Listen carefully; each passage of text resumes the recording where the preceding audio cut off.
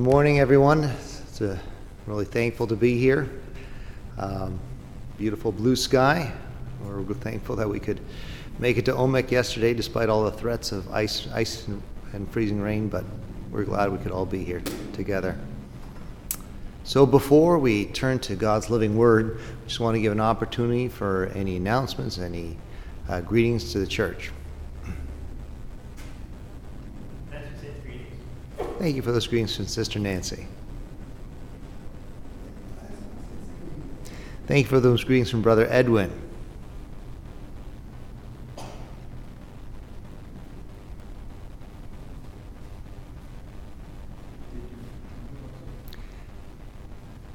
Sister Margaret, did you want to share something? What I wanted to extend greetings from Brother Edmund. Mm-hmm. Visited him yesterday. He really would like some visits from the church people. He Great. is willing to be there all week. Sister Christine also extended greetings. And Elizabeth Bedford. Thank you. She's feeling a little tired. This is going to be her last full week of treatments. So please keep her in prayer. And she's thankful for all of her service. Thank you. Thank you so much for those greetings. So we have for Brother Edwin, as we mentioned, and an appeal if anyone would please think of him and visit him during the week. And Sister Elizabeth Bayfort also sends her greetings that she's in her last week of treatment and is really appreciative of all the prayers.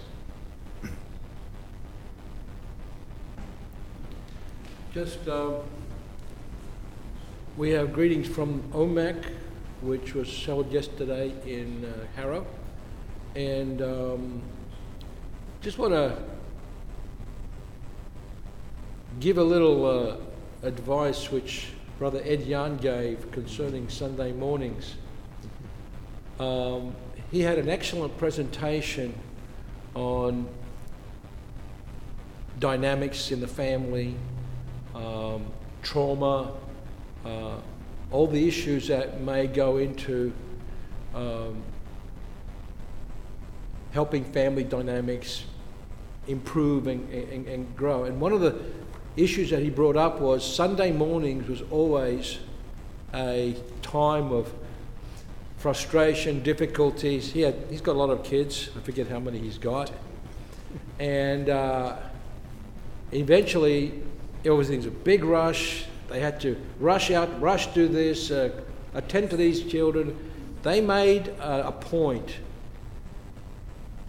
and that is everyone has to be at the breakfast table at 8:30. Then they can have their breakfast on time, enjoy breakfast, spend time fellowshipping and being family time together. And then they could go to church and be at church on time and not making it a big rush. So this is a friendly reminder from your local elder.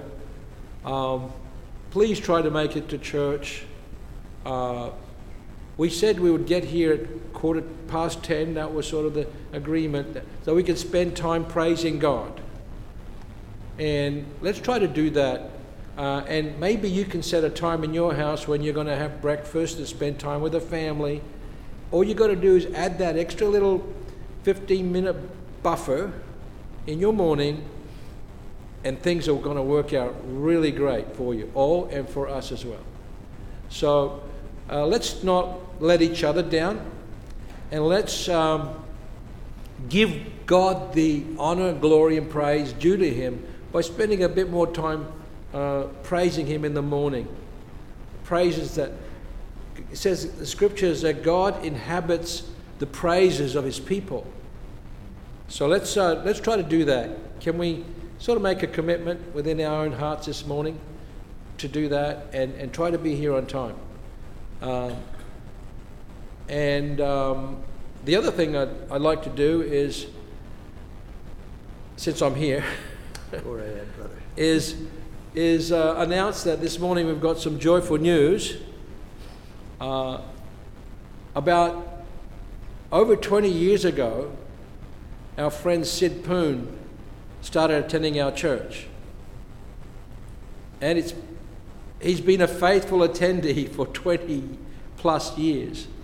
And we're so thankful that after much counseling and through the years, all the efforts I went through, God finally broke through the barriers of his heart, and Sid has professed peace with God, and he's ready to be baptized. And we rejoice together with the angels of heaven that, Lord willing, that's going to happen this year.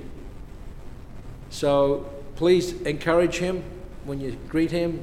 He will greet you with a God bless you. Such a wonderful news. I remember Sister Lily Vukov telling me last week, I was talking to her, and she said, Brother Doug, it's so nice that we could call each other brother and sister. And so it's so nice that we can rejoice together with Sid. The baptism, Lord willing, will be in the spring, which I think we're embarking on. I think we've already passed the spring mark. And we're looking at the 2 weekends because we still have to finalize Sister Mary Poon's schedule. We not only have to consult with elders, we've got to consult with the Blue Jay schedule because she works on Sundays. We want to make sure that she's going to be free for that weekend. So keep those two things in mind. June the 25th and July the 8th, okay, weekend. And we'll make a decision, Lord willing, next week. We're going to give Sister Mary an opportunity to consult if she's free on those weekends, any of those weekends. So, having said that, I'll leave the rest of the announcements to Brother Edmund. Mm-hmm. We certainly rejoice with the angels in heaven. And so please make an effort to get to know our good friend Sid Poon and encourage him as he's soon to be our brother. And we're really thankful for that. And I also appreciated the reminder from OMEC. I could just kind of identify with that sort of the contradiction of, you're wanting to come to the house of prayer in a prayerful mood, and yet there's all this kind of anger in the car. How come you made us late an hour? So, I thought it was an excellent suggestion that we just kind of just be intentional about what time we get together in the morning for breakfast and do that. So that was a good suggestion. In fact, there's quite a lot of good ideas that did come out of OMEC. I'm going to just take a few minutes, if that's okay, give you a quick summary of what we learned yesterday. Like I said, I praise God we got there safely, despite all the alarms of ice. And it was neat that Brother Ed shared about his work in Brentwood Recovery Center. They've had 33,000 people come through there, and he's been counseling there for 13 years. And he shared a video testimony of a young man. He went into a homeless shelter and just encouraged him to join. And 90 days later, he's sharing that, my dad was a roofer, a hardworking guy, but an alcoholic, and I became an alcoholic at grade 6. And and yet God has really helped him now, and he's does his realize he needs that higher power to help him change. Otherwise he'll go back to it. But it was kind of really neat to see how God is working and helping him.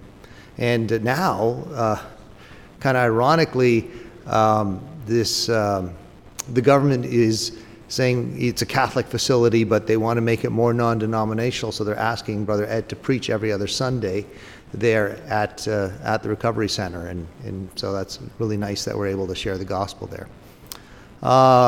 We did learn, as we learned about family dysfunction, and I could kind of relate to a few points there, and thankfully, Brother Ed is going to make himself available to come to various churches. So we'll hopefully hear that presentation here locally, because I thought it was helpful. And as well as, trauma. Just a general problem as I spent, 6 hours driving there and back and consulting with the brothers. It was really encouraging to be together with my fellow laborers there, and kind of like the thing we're all struggling with is just recovering from this pandemic. It just seems like we're all we can't do as much as we used to. I thought maybe I'm just getting old. But, even the young people are just much more fragile and anxious and dealing with all the way through the ages. And even like we heard this morning, church attendance, being able to stay all day, being more committed. We'd like to, and that's what we kind of did at the end of the day. We're talking about our London, now we're going to call it Glencoe, because that's where the Vargas are, Glencoe church plant, how we'd like to ask people to pray, to think about, going there like we did a year ago, of visiting, encouraging, even, if God moves in your heart to move there. And, some people are saying, but, we're having a hard enough time coming here on a Sunday morning or afternoon, but yet I think God wants us to grow. And I'm still trying to figure out what is it that is kind of slowing us down and keeping us so fragile and so, less capable than we used to be. I just pray that with God's help we can shake that off and get back into the battle for the Lord and His kingdom. We also had a good talk from Brother Alan Strinich about Matthew 18 and how we do and don't apply that in resolving, interpersonal, not only sin is really what the Bible's talking about, and how we really need to have that transparency and culture of openness with each other and helping each other to prevent problems before they get too big. And then finally we had a summary from the ACC and BC. So that was what we talked about yesterday. There were lots of brothers there from all the Ontario churches and Beverly Hills, and they all extended greetings. So that was kind of a long-winded greetings. Are there any other greetings to the church?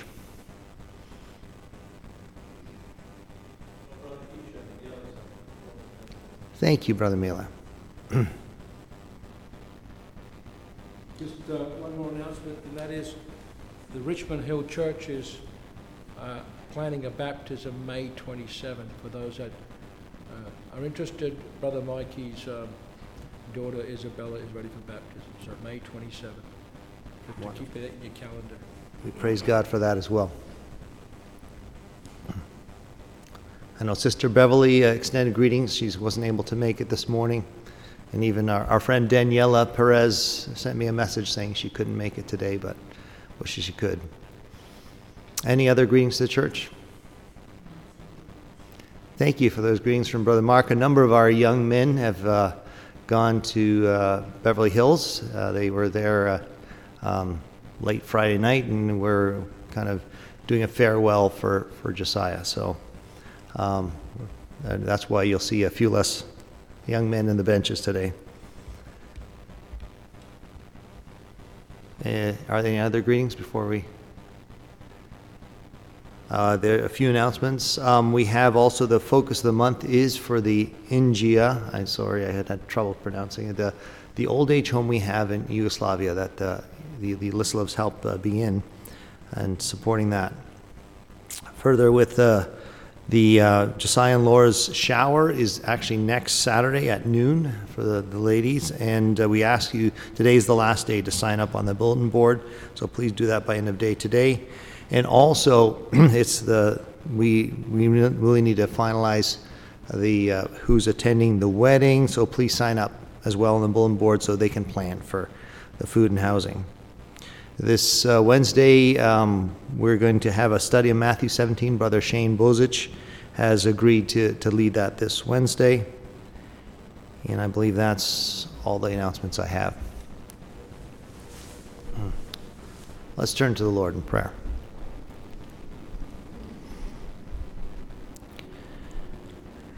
Almighty God, we are indeed so privileged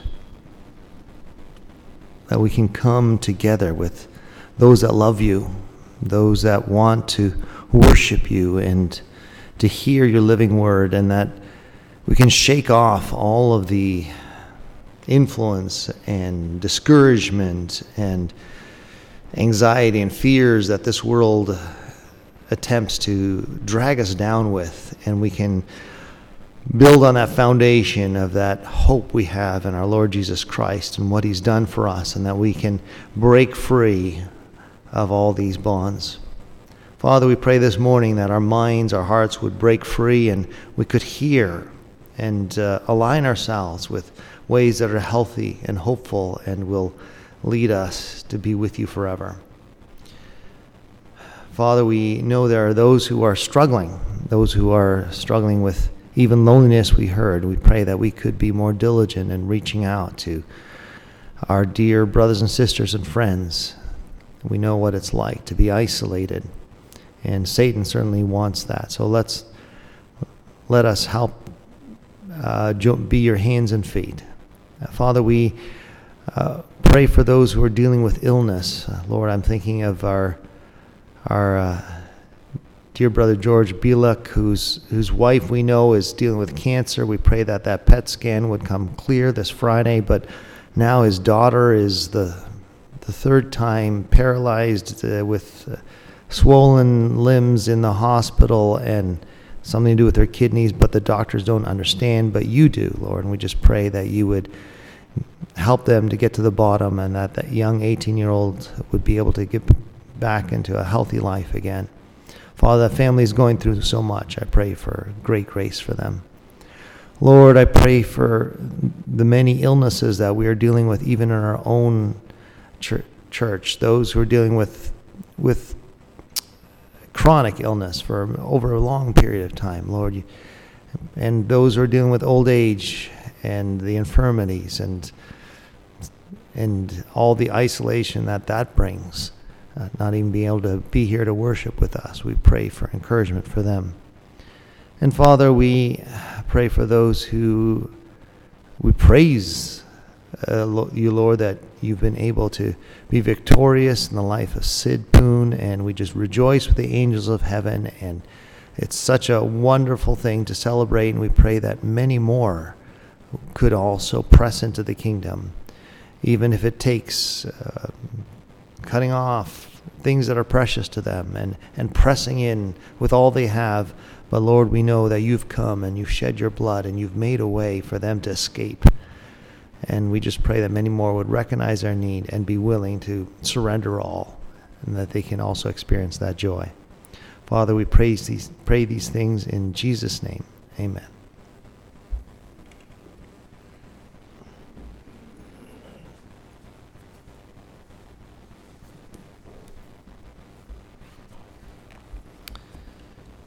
For our meditation this morning, I want to invite everyone to turn with us to 1 Corinthians and to continue our study there in chapter 4. That's 1 Corinthians chapter 4.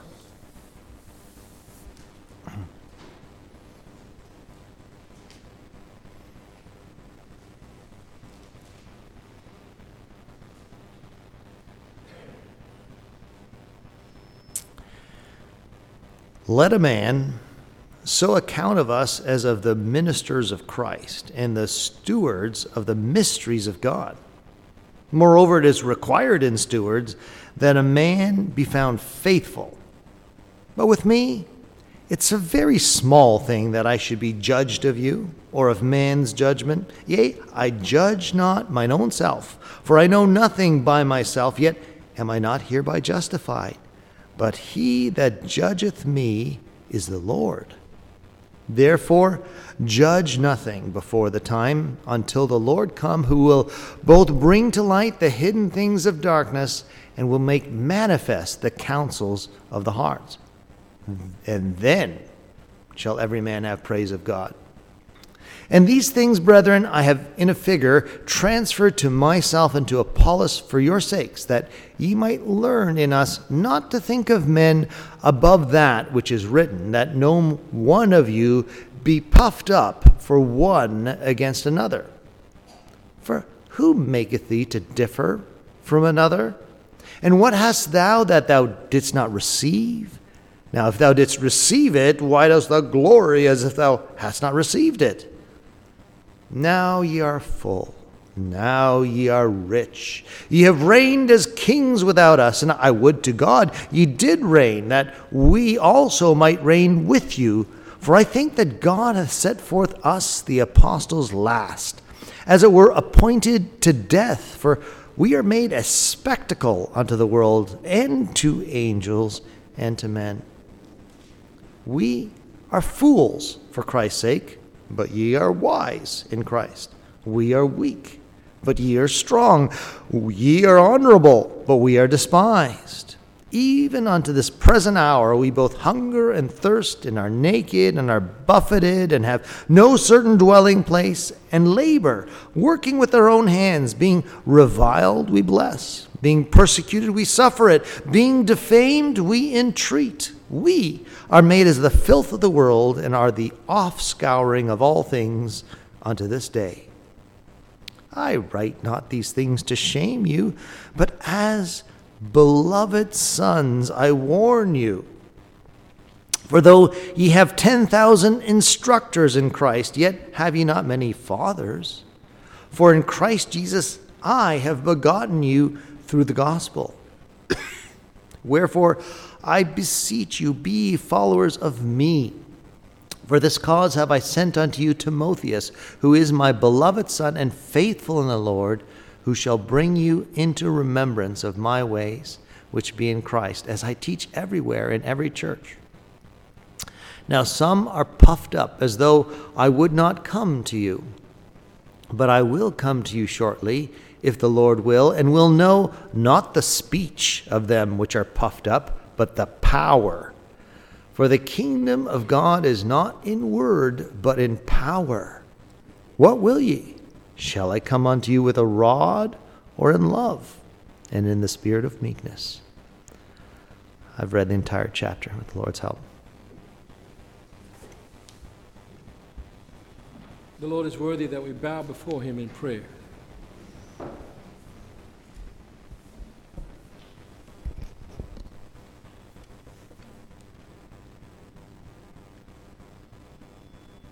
Our gracious and loving Father in heaven, indeed thou art worthy to receive all honor, glory, and blessing, power, and might. For you are the one, Lord, that all flesh will one day bow their knees to, in Jesus Christ your Son. Every one of us, whether we are believers or not, whether we have been saved or not, we will bow our knees and confess that you are the Lord. But for some it will be too late. Some will bow their knees in praise and adoration and love, and others will bow their knees in fear and hopeful wishfulness that they could also enter your kingdom. But now is the time, Lord. Now is the acceptable time. And we should not be like those that are in the wilderness, that rejected you, that disobeyed you, that lived in unbelief. But now is the accepted time. And as your beloved Son, the Lord Jesus Christ, stood up in the synagogue in Nazareth and read from the book of Isaiah 61, that he came to preach the gospel to the poor, to minister to those that are so deprived of the blessings of food, of drink, of those that were sick and an invalid. He came to heal, and especially it says to heal the brokenhearted and to preach the gospel to the poor. And he says, for this was the acceptable time. And he says, and now this has been fulfilled in your ears, as he watched the Jews stare at him in disbelief and unbelief.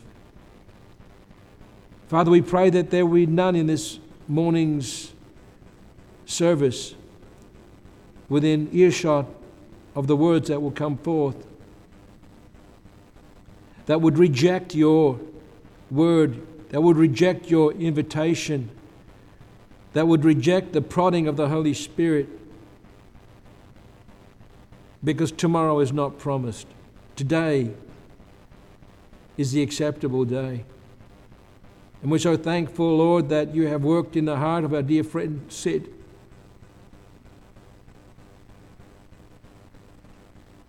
We're so thankful, Lord, that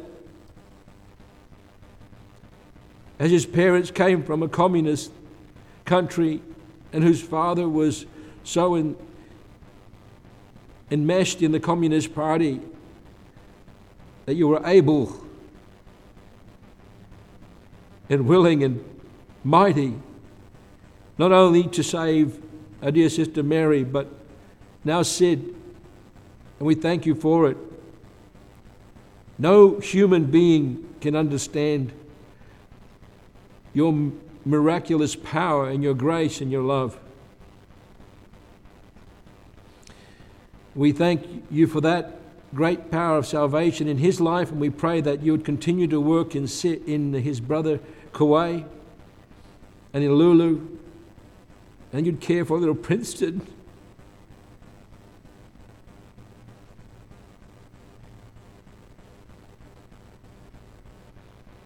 Oh, Father, we pray that the eyes of the blind would be opened, that they would see that this world is empty, not just empty, but full of corruption and sin and deceit. And the devil himself is roaming around like a roaring lion, seeking whom he may devour. We thank you, Lord, for the testimony of Matt in Brentwood, as one of your children reached out to him and ministered the gospel to him, and he was able to rescue through your Holy Spirit this one soul from alcoholism and homelessness and all the depravity and sin that he went through. And it is your will, Lord, that we would do the same here in Toronto. Lord, we're so thankful in times past that out of a congregation of 70-odd members, we had 16 that were rescued, not from within our circles. And we pray, Lord, that that spirit would return into the members of your body, that we'll not lose the zest and the zeal and the passion and the commitment to fulfill the great commission which Jesus left us with before he ascended to your throne.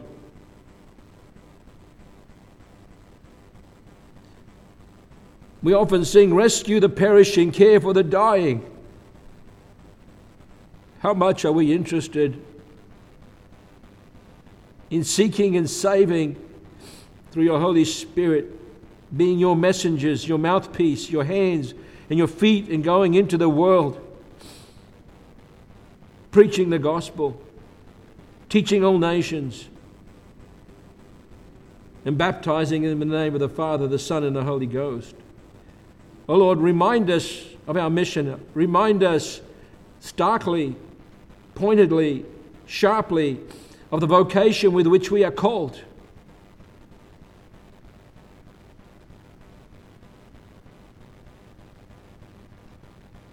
Lord, we pray we would be obedient to your call, that we would see all of our efforts on this earth for self-satisfaction, for self-protection, for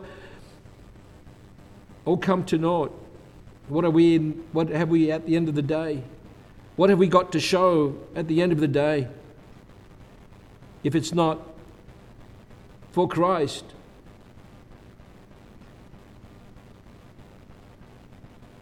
Father, we thank thee that you are patient, you are long-suffering, you are merciful and gracious. And we pray that there will be many more many sons that will be brought to glory through your Son, Jesus Christ, through his shed blood. But you have chosen the foolishness of preaching. You have chosen weak men like the Apostle Peter and Paul, and weak men like us to preach your word. Not just the preachers from the pulpit, but each and every one of us as we go into this world, that we may remember the cause, the purpose we are here for. Father in heaven, we are mindful for those that are not here this morning. You'll be with them, especially those that are sick, those that have been on our hearts and on our lips and in our minds for many years. That you would be their comfort, their strength, their healer. That you would visit them through closed doors, and you can do the things that we cannot as humans. You can perform miracles, but we can pray. We can lift up holy hands, interceding for them and for our children. We've heard this morning, especially for our dear sister Elizabeth, that you'd be with her, you'd comfort her, and strengthen her, and you'd bring about healing and relief from pain and suffering as she's come to the end of her treatments. We pray, our Lord, for our dear sister Olga Odog, who's been struggling with a chronic disease. We pray that you'd be her comfort and strength, and she may know that she's also lifted up by your people here on this earth. There are many, Lord. We pray for our dear sister Lily Vukov now. She's also struggling in pain, but she's so glad and thankful for the salvation you've given to her, and we pray that you would give her relief from pain and suffering. You comfort her and give her healing. There are many we can pray for, but we ask for your presence with them this day. We pray for the lonely, the shut-in, that we would go and visit them. Who will go if we do not? We often, in our prayers, we send you to them, but you want us to go and visit them so they can be with their brethren and feel that they are being cared for. Help us to do so, Lord. Your word says that you were in prison, you were naked, you were sick, you were hungry, you were thirsty, but who gave you to drink? Insomuch as we do it to those that are yours, we do it unto you. Help us to remember that, and also help us to remember that if we don't do them unto them, we don't do it unto you. Your word says, if I am your Father, where is my honor?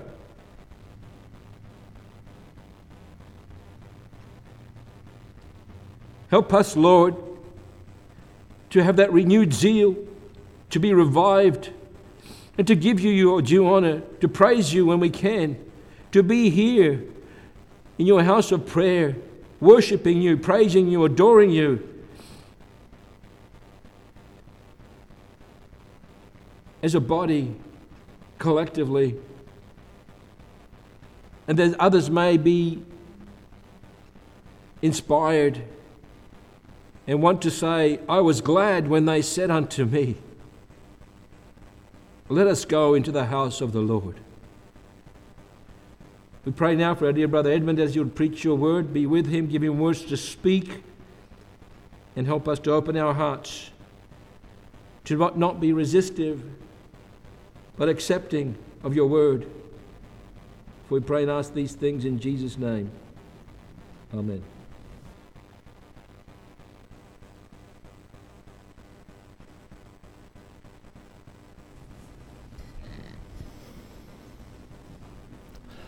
So if we remember the context of what Paul is dealing with here, and this has been since chapter 1, he's been dealing with the issue that there's been division in the church. In particular, there's been factions trying to follow different leaders, and as we see, the main conflict was those following Paul versus those following Apollos. And here in this chapter, this is the fourth chapter he's addressing this. This is going to be his conclusion about this. This last time he's addressing this before he goes on to other issues that the church in Corinth had. So he starts off saying, let a man so account of us as of the ministers of Christ. So now we know that Apostle Paul was a minister. But when they say a minister, it wasn't an official position in the Apostolic Christian Church, but the fact that he was a servant. That's what the word is talking about. He was a servant of Christ and a steward, he says, which is someone who's been entrusted with responsibility for the mysteries of God. Now that's a pretty high calling, to be entrusted with the mysteries of God. In fact, that is incredible that each one of you has access to things that were hidden, not understood for millennia, and now you understand God's plan and how his ultimate goal, which even Satan didn't get, as we read earlier in this book, or he wouldn't have crucified the Lord of glory, how this was a wise way to overcome evil with good, to defeat evil by letting evil be evil and letting good triumph through sacrifice, which evil just doesn't get. But we have this mystery that this body, this group of people here in this place this morning are actually the body of Christ, and that we have God inside of us and empowering us to connect with each other and together accomplish Christ's work in Toronto, Ontario. It's an incredible high calling, and it's a mystery. It's not obvious, but it's true, and you have been entrusted with that. Now, coming back to his role within the church, he says it's important, it's required, if you've entrusted someone, that they're trustworthy, that you'll be faithful. And now he's going to bring out a principle that I think applies to all of us, and it's quite relevant, quite powerful, actually. He's talking about what do we do when, with all the judgment of other people, judgment of ourselves in our own head. As we said, yesterday we were talking about a lot of the emotional, psychological struggles that people have individually and as systems and families. In this idea of judgment, of that critical spirit, of obviously, in this case, there was a lot of negative talk about Paul in Corinth, and it was kind of coming back to him through the back channels. And how is Paul dealing with the fact that he's got a lot of the people he's loved and sacrificed for kind of stabbing him in the back with their words? How is he dealing with that? Do you ever feel that maybe people don't even say it, but you think you can see it in their eyes, or you hear hints, or or you think, if I do this, I am going to be bad-mouthed. People in church all of a sudden become, instead of your allies, your connected body in Christ through whom you accomplish the will of God in this time and place, they become people you have to hide from, people you need to put up barriers, facades. That kind of just totally defeats this mystery of God that he's trying to work in 2023 in Toronto, Ontario. How does Paul deal with that negative, critical spirit? Paul says, it's a small thing. I really don't care. It's a small thing to me that I should be judged of you or of man's judgment. I don't even judge my own self.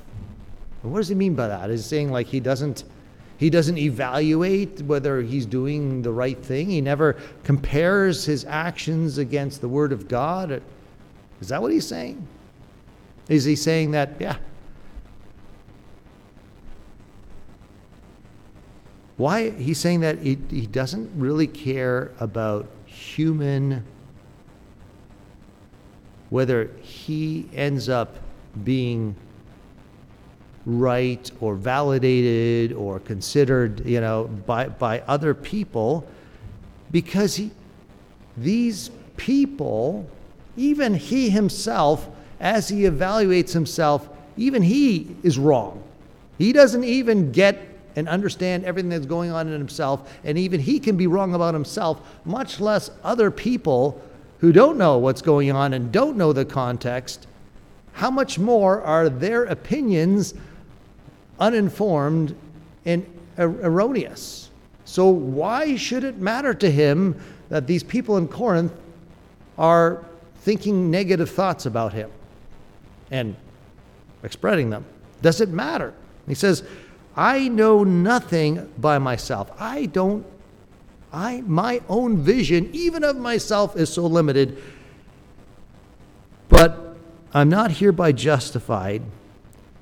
Even though, all these people are uninformed and their opinions don't matter, that doesn't mean I'm scot-free.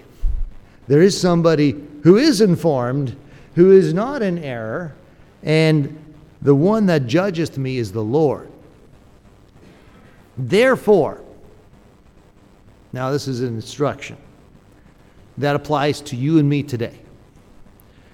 Therefore, judge nothing before the time, until the Lord come, who will both bring to light the hidden things of darkness and will make manifest the counsels of the heart. Then shall every man have praise of God. What does he mean? We shouldn't discern. We shouldn't try to know what's right and wrong. We shouldn't figure out if someone's actually on a bad path, and we need to apply Matthew 18 and try to turn them back and into the right path. We shouldn't even examine ourselves. I think the word judge here is more about the judge not that ye be not judged attitude of I am based on limited and incomplete information, making an evaluation that you are, I think I know what's going on inside of you and why you did that, and I think you did that because you're proud, I jump to conclusions about other people in the church, and I express that to other people, and that just tears the church down, and we don't have a right to do that because and it's too early. There will come a time when the Lord comes, when all the actual motives and true context and what's really going on and the hidden things of darkness that are obscure to us right now are going to be made plain. They're going to be made manifest. Even the motives, the counsels of the heart are going to be manifest, and people will know really why that person looked at me sideways. It may not be that they were, thinking evil thoughts about me. Maybe. So many times, so much unnecessary heartache and division, and Satan messes with our relationships based on us jumping to conclusions and based on us worried about what other people think. And right here in these 3 verses, Paul is saying, stop it. Stop worrying about what other people think. It only matters what God thinks. He's the only one who has the right to judge us, the only one who has the ability to judge us fairly. And stop it. Stop judging other people, because you are not in a position to do that. So we can stop being critical of one another. Instead, we can start working together with one another and start together accomplishing the mystery of God and together being His body instead of putting up all the walls. Very powerful, because I have known from a very early age how much the fear of what people think has damaged people, around me.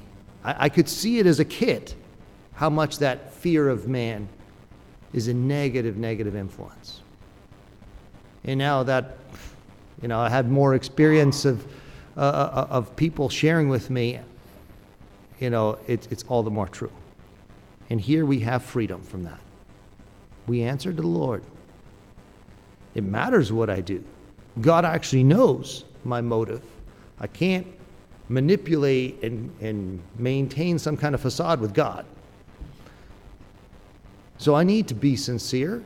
I need to, allow the Spirit to tell me what's right and wrong, and I need to support you and actually believe what you say or take you at your word. God will judge you. I might bring to your attention, hey, I don't understand why you did that, and it'll help me clear it up for myself and maybe help you look at it, but I'm not coming here to judge or condemn or to put down or, one faction versus another type of thing. That is totally carnal, as we learned in the last chapter, and totally detracts from what God's trying to accomplish in and through us. Can we, brothers and sisters and friends, judge nothing before the time? Can we stop expressing that judgment to one another? And instead, if you have a concern, you can certainly go up to the person and say, I'm confused about what you did there, and have a conversation between you and him alone, as we heard as ministers yesterday, Matthew 18, to actually do it and not to talk about other people ahead of time. Can we even stop the harsh judgment of ourselves, all the negative self-talk that we feel we're disqualified from? Even, Satan wants to demoralize us, wants to make us feel defeated and not even, able to serve God, because if we need to repent, we need to repent. But this whole walking in this cloud of condemnation and all the judgment, even of ourselves, does not accomplish the will of God. It just serves Satan's purposes to get us to isolate, hide, feel depressed, and be cut off from the source of life and hope and truth. Let's take Paul's attitude. It doesn't matter. It's a small thing. Okay, it's not like it's nothing, but it's a small thing. And I'm not going to let it change how I see myself. I know how God sees me, how he loves me, how he gave his son to die for me. And the fact that somebody over there thinks I made a mistake or doesn't understand what's really going on inside me doesn't change how God sees me. So why should I let it bother me? God loves me, and I can love my brother and sister and friend too. It's not easy. It means we need to focus on Christ and let God be big and people be small. We need to let God be big and people be small in what we let impact us and change how we see ourselves. Even my own opinion is small. And let God's opinion be the only one that matters. These things, brethren, I have in a figure transferred to myself and to Apollos for your sakes, that you might learn in us not to think of men above what is written, that no one of you be puffed up for one against another. Now he's applying this principle about critical thinking. He's applying it to the conflict that some people were puffed up. The idea of puffed. You think of a puffer fish. It's really this small, but, he swells them up stuff with air and has all these prickles come out, and all of a sudden they think it's this big thing. But you poke it with a pin, and there's no substance to it. It's just puffed up. And so we can get puffed up with our opinions, and Apollos, he's somebody. Have you heard him talk? He can talk circles around Paul. I mean, he really knows his ancient Greek poets. And he, knows his ancient Judaic history, and you should hear him. Like the way he expresses himself, it just, makes you feel smart to listen to him. And it's all air. And Paul's going to get to that at the end. I'm not interested in those who are puffed up, the speech of those who are puffed up, but the power. Because there's a difference. And the kingdom of God is not about fancy words that make people feel certain way. It's about the actual power to live in a godly way. For who, now here's another principle that he's going to bring out in the source of this conflict, but one that I think you and I can apply to ourselves and really makes a difference about how we see ourselves. He says, who makes you to differ from one another? We're reading on verse 7. It's a good one to remember. Who makes you to differ from one another? Or what do you have that you didn't receive? Because obviously there's this conflict, oh, this guy's better than this guy, right? Or I'm better than that person. And we do that. We do that with ourselves. We do that with our kids. Oh, my kid did this. And, we derive a certain sense of identity, self-worth by comparing ourselves with other people. And it's not wise, Paul's going to say in this chapter. I believe it's chapter 10. It's not wise to compare. And right here he's going to explain why. So, I compare myself with Apollos. Oh, I know physics and he doesn't, or whatever. What do I have that God didn't give me? I think Apollos is better talker. Well, God gave him that ability to express himself. It was part of his whole gene pool and whatever upbringing that God gave him that ability. It doesn't give him a right to brag about it. He can't really say, I'm better than you because I have this thing that God gave me. He can't take credit for it. It was a gift of God. And God didn't give it to him so he could brag about it and say, I'm better than, Paul, who God made different and gave different abilities, because God gave Paul what Paul had. And so we have no right to brag, because everything we have, we've been given, and we can't take credit for it. So on that basis, it's foolish to compare, because we're hurting the person who gave it to us. God didn't give Apollos, great speaking ability so he could go around and create division in the church and make people feel small and make some people feel puffed up. And that's not why God gave it. And he didn't give you your gifts. He didn't give your kids their gifts so you can feel good about yourself compared to other people. That's not why God did it for you. And if you're going to use it that way, God's going to be offended that you abuse the gifts he's given you to build up the kingdom to tear it down. Do you understand that? Why should you feel good about yourself? Not because, you made this much money or you have this thing or you have this ability.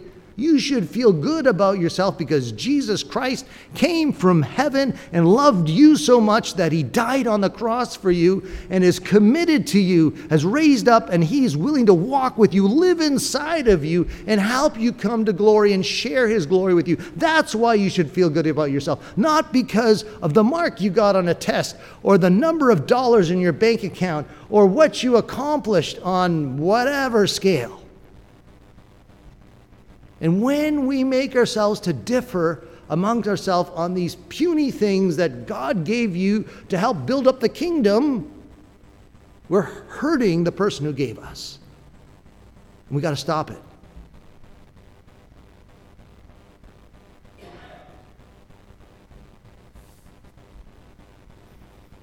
There's a lot more in the chapter. We just went through 7 verses, but we're out of time. We'll have to pick up with that next time. But God has given us 2 important principles. Stop it. Stop being critical when you don't know the whole story. God alone knows it. And stop comparing and building your identity based on how you differ from another person, because all those things were gifts from God to build up the kingdom and not to tear it down. May the Lord bless his word.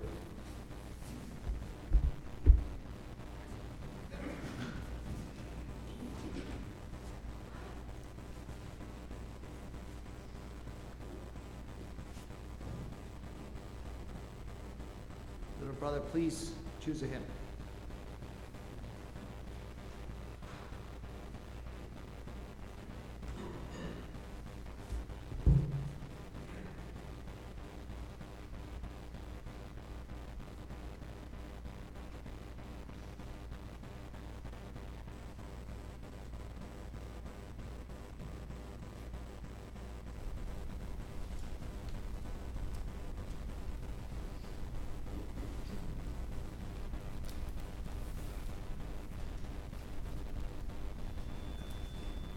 Let's sing 183. Hymn number 183.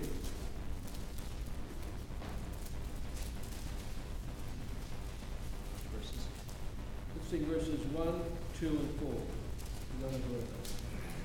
Number 183, verses 1, 2, and 4.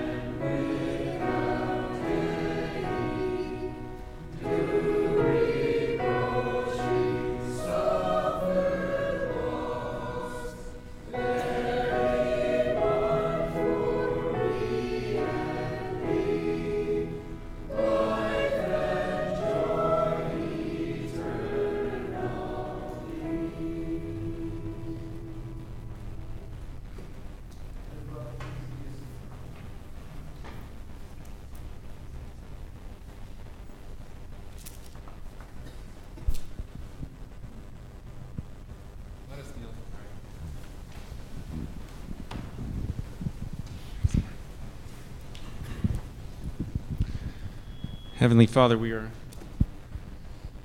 grateful once again for a message that runs a lot deeper than the words seem to appear. We know, dear Father, that you can shake mountains, you can shake the earth, you can stir up the oceans, and yet the greatest of your powers lies in your love, dear Father, for us, these tiny specks in a vast universe you've created, dear Father.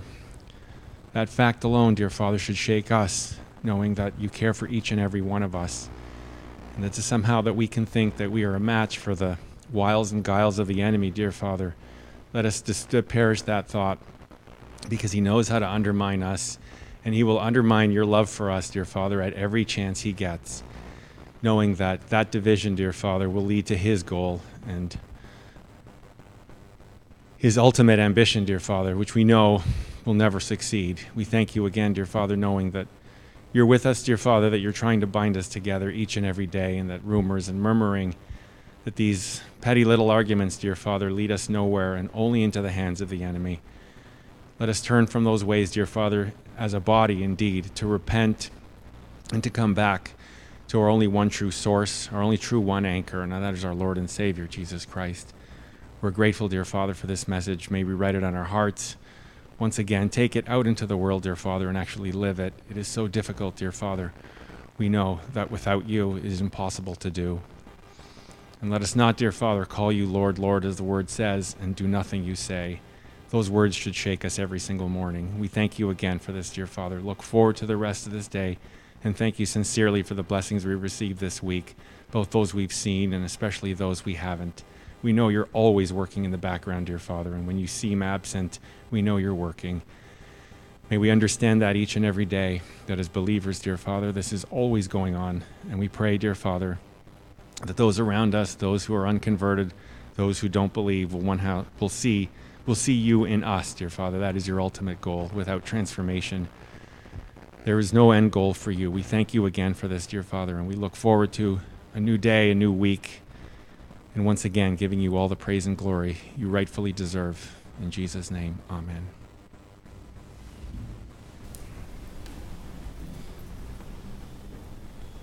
Brother, please choose a concluding hymn. We sing hymn 72, verses 2, 4, 6, and 8.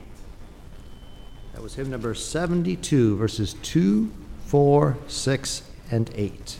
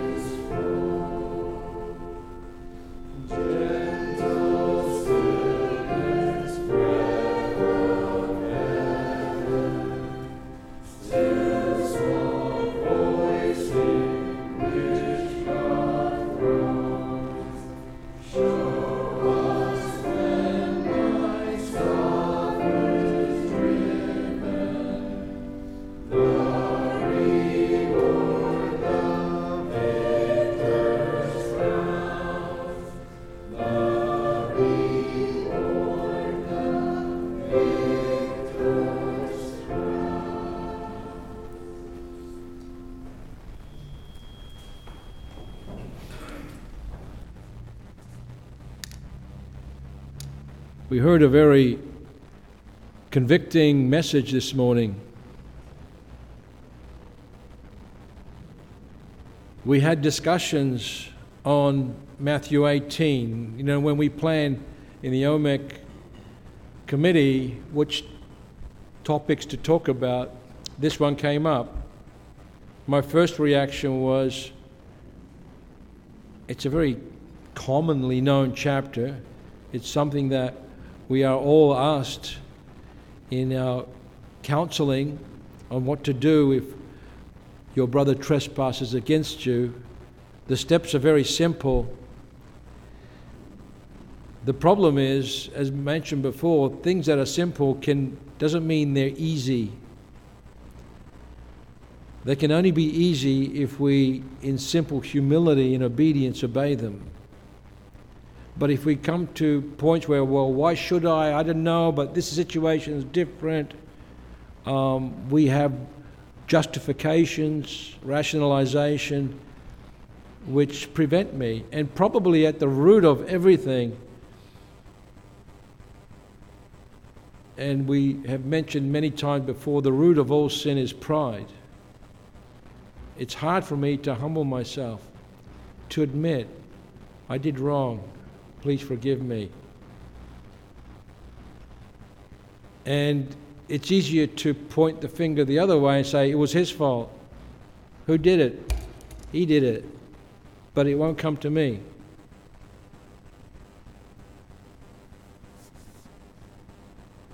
And some of us may say, well, there's a lot of scripture like this one in 1 Corinthians 4, Matthew 18, that talk about how to deal with conflict and the faults that are in the church. But if we remember, we're not looking in rule books. We're not like the Medes and the Persians when Darius wanted to find out, how can I get Daniel off the hook? And let me see what this clause says here and da-da-da-da. If we abide by the principles by God, that God has given to us, and we went through the Beatitudes, the beautiful attitudes of a Christian, if we abide by the principles, then it's easier to understand on how to deal with any situation. Let's say the principle of do unto others as you would have them do unto you. So when you get a situation and you're tempted to accuse, to get angry, to spout off, you say, well, would I really want them to do that to me if I was in the same situation? Would I really want someone not to forgive me if I was in the situation? You can see that we go back to the spirit of the law. And the spirit of the law is where the Pharisees and Sadducees failed miserably because they went by the letter of the law, what their rights were, what their legal rights were, and then they could somehow, if they can legalise it and give good rationale and discussion, they can wiggle their way into this area, or they can justify why they didn't have to give to their mother and father. The Spirit of the law says, what is the greatest commandment? Love your God with all your heart, mind, soul, and strength, and your neighbor as yourself. Do unto others as you would do unto you want them to do unto you. So if we're willing, we know that the Master, the Lord, wants us to live in love, for this is the greatest command to us. Love one another apart from the love of God. The next one is the love of your neighbor. Love one another, for in so doing, you will show that all men, that Christ is your Lord.